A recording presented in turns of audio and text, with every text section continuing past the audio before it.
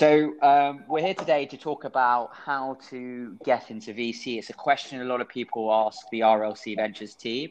So I thought we would do a little 5 to 10 minute podcast on our experiences from all different people within the team. So we've got myself, who's the managing partner and set up the firm 4.5 years ago, and came from a consulting background at EY and built a number of companies and sold some of them and got into VC through lots of different channels and kind of hustling my way in a lot of the time. And we've got Oliver, who's our associate, who will probably give a quick intro now. Sure. Yeah, I joined the RLC team back in October 2019. I previously had been working in the startup ecosystem and with a lot of early stage companies for the last 3 or 4 years whilst I was at university. And yeah, very happy to share some insight on my journey into the world of venture capital. And now we've got Ryan, who's been with us since the start of RLC almost, who's our entrepreneur in residence. And he'll give you a brief intro on himself. Yeah, so my background is in engineering, and I'm a recent graduate from Imperial College London. It's very similar to Ollie. Like, I've been into startups for a while now, and I started back in uni. And thanks for having me, Ruth. No problem. So I think the first question a lot of people want to know is, like, it's quite a closed industry, and, you know, a lot of people think it's an insider's club, often dominated by a certain type of people, maybe from a certain type of background. What do you think it was like, would be like your number one tip for people kind of trying to break into VC from, often an early age, or people coming out of uni or a little bit of experience? Why don't, Ryan, you take that? Yeah, so I think the number one common mistake is by somehow associating VC with the finance industry. And there are certain elements of VC that are definitely overlap with finance. But I would say the number one thing you need is a passion for the startup world and the startup ecosystem. And I mean, the moment you get into VC, you'll realize it's a people industry. Like, you gotta be good with people. You gotta be able to network effectively, and humans are really good at, like, seeing through people's bullshit. And you got to be super authentic in your passion with startups, and you can see that really, really easily. You talk to somebody for 30 seconds, you can immediately see kind of where their passions and knowledge kind of lies. And that's super crucial for this industry, because you'll see, like, so many people a day, and you got to instantly be able to recognize who you want to keep as a contact. Yeah, I completely agree, Ryan. I think, one of our core values as a firm is passion, and that passion is exuded in a number of ways. And, when you're approaching, the industry, and fundamentally, I think people think, it's all about, helping build companies, and yes, that's a big part of it, and working with founders. That's a great part of the job. But essentially, we should do what we say on the tin. Venture capital is about investing, and you have to have a passion for investing. And, when I started my early career, I did a lot of, very, very small angel investing through crowdfunding, very small angel investments myself, and it doesn't require a lot of money.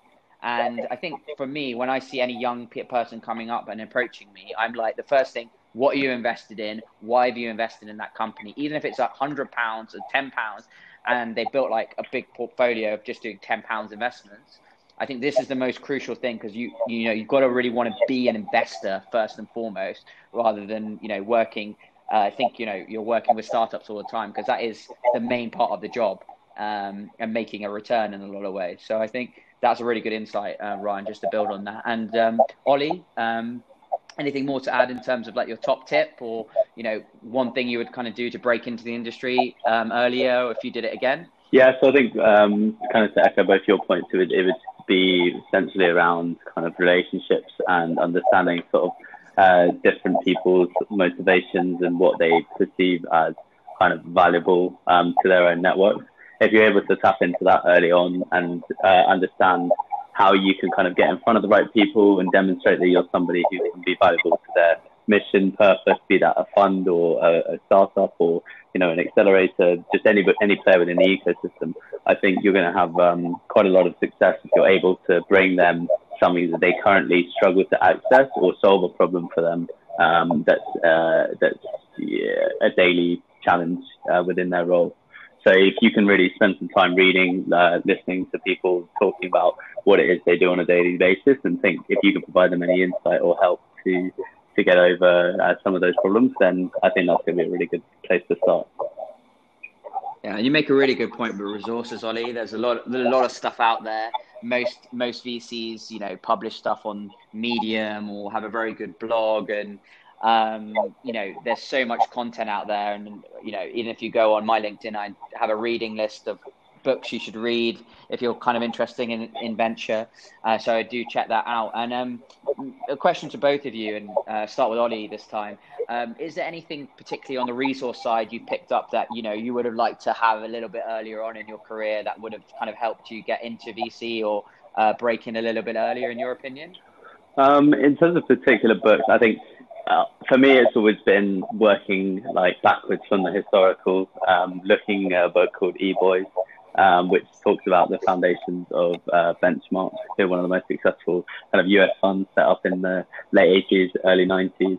Obviously, that's really good context for the industry as a whole and still relevant today, and a really good kind of place to get to grips with some of the key challenges, some of the key players and voices in the industry. So I'd say that's a pretty good place to start. And then again, it's just really be as useful as you can be to people and try and just gain tidbits of knowledge through conversations or coffees, but try not to kind of be in people's faces and taking up time without necessarily being able to offer something, be it information, kind of resources, like I mentioned before. So I think that those would be the key things, instead of also just continuously reading. I think try and build that network and provide that you're a valuable asset to people from day one. Yeah, those are some really good points. And I guess linking kind of to what Ollie mentioned there was podcasting, and I think can be a really useful resource, specifically podcasts focused in the startup world. So, I mean, out of the various resources out there, I think just to put you in a mental state of the founder can be really practical when approaching founders or even helping them out on a day-to-day basis. I think just putting yourself in that frame of mind can be really, really practical. Yeah, great points from both of you, I think, and insightful. One thing I think we'll just kind of finish on is, have you got any kind of stories you would like to share with people, like some insight and so for example, I know Oliver came through a referral from an old colleague he used to work with when he came to RLC. And so he kind of got his break through often his referral and his network, which he talked about. And so is there anything that, you might have had some stories with founders and, because I think fundamentally, like VC, we were talking about this today within the team, is actually like really a sales job. You're kind of selling to investors, you're selling to founders, you're selling people constantly, and it's very relationship driven and often network driven, which can be good and bad. Is there any kind of stories you two want to share about that kind of aspect of the job, and like where you kind of used some lateral thinking to kind of get into places or do something a little bit different? Yeah, for me, I mean, I can start on that one. I think spent a bit of time, like Reece mentioned, prior to joining RLC, working in the ecosystem and building up that network of early stage investors. We ran a program which showcased this cohort of enterprise early stage companies to investors. And through there, we really, helped them see some deal flow. And obviously that ticks the box for people. Being kind of engaging and kind of making a lasting impression, doing some research on the firms or the funds that you're speaking to.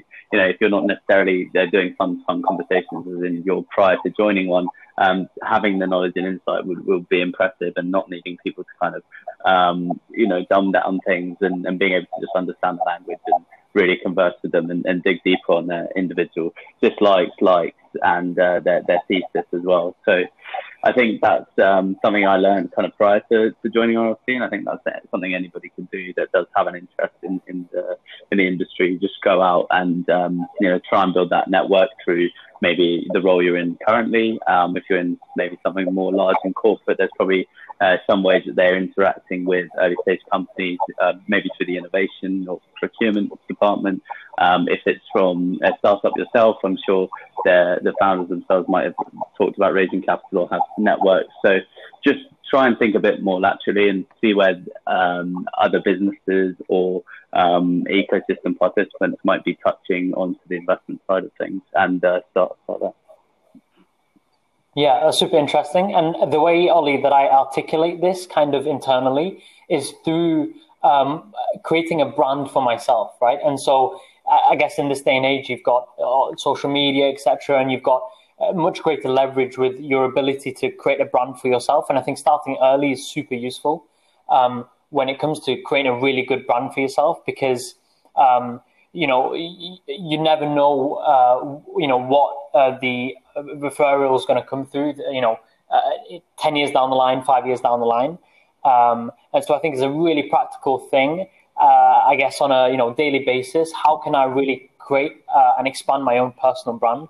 And there are so many creative ways you can do this. I mean, I know people that just create podcasts for themselves, and it's not another thing they do on like a daily basis, and it's nowhere near something they do full time, but it's definitely really practical in building your brand and building your network in that sense. Yeah, great points, both of you on those sides. Definitely helped me in my career and kind of getting to this point. I think just to leave everyone who's listening to the podcast, on some insight. I think this industry is very humbling, and you never can stop learning. So I think the key to demonstrate like your willingness to be in is constantly learning, constantly innovating on yourself. And I think that's the thing that you can keep going back to and kind of pushing yourself on if you want to kind of get into VC. It's a hard industry to break into, and for example, it was so hard for me in a lot of ways. I just built a company myself, and I think I wouldn't advise that to a lot of people, but like I think you've got to do it in your own way, because often you're kind of an entrepreneur yourself going into VC. So I'll leave you with those thoughts, and thank you to the team, Ryan and Ollie, for joining us today. And hopefully that this podcast provided some insight into how to get into VC for those people thinking about breaking into it. Sweet. Thanks. Cheers, Thanks, guys. Bye.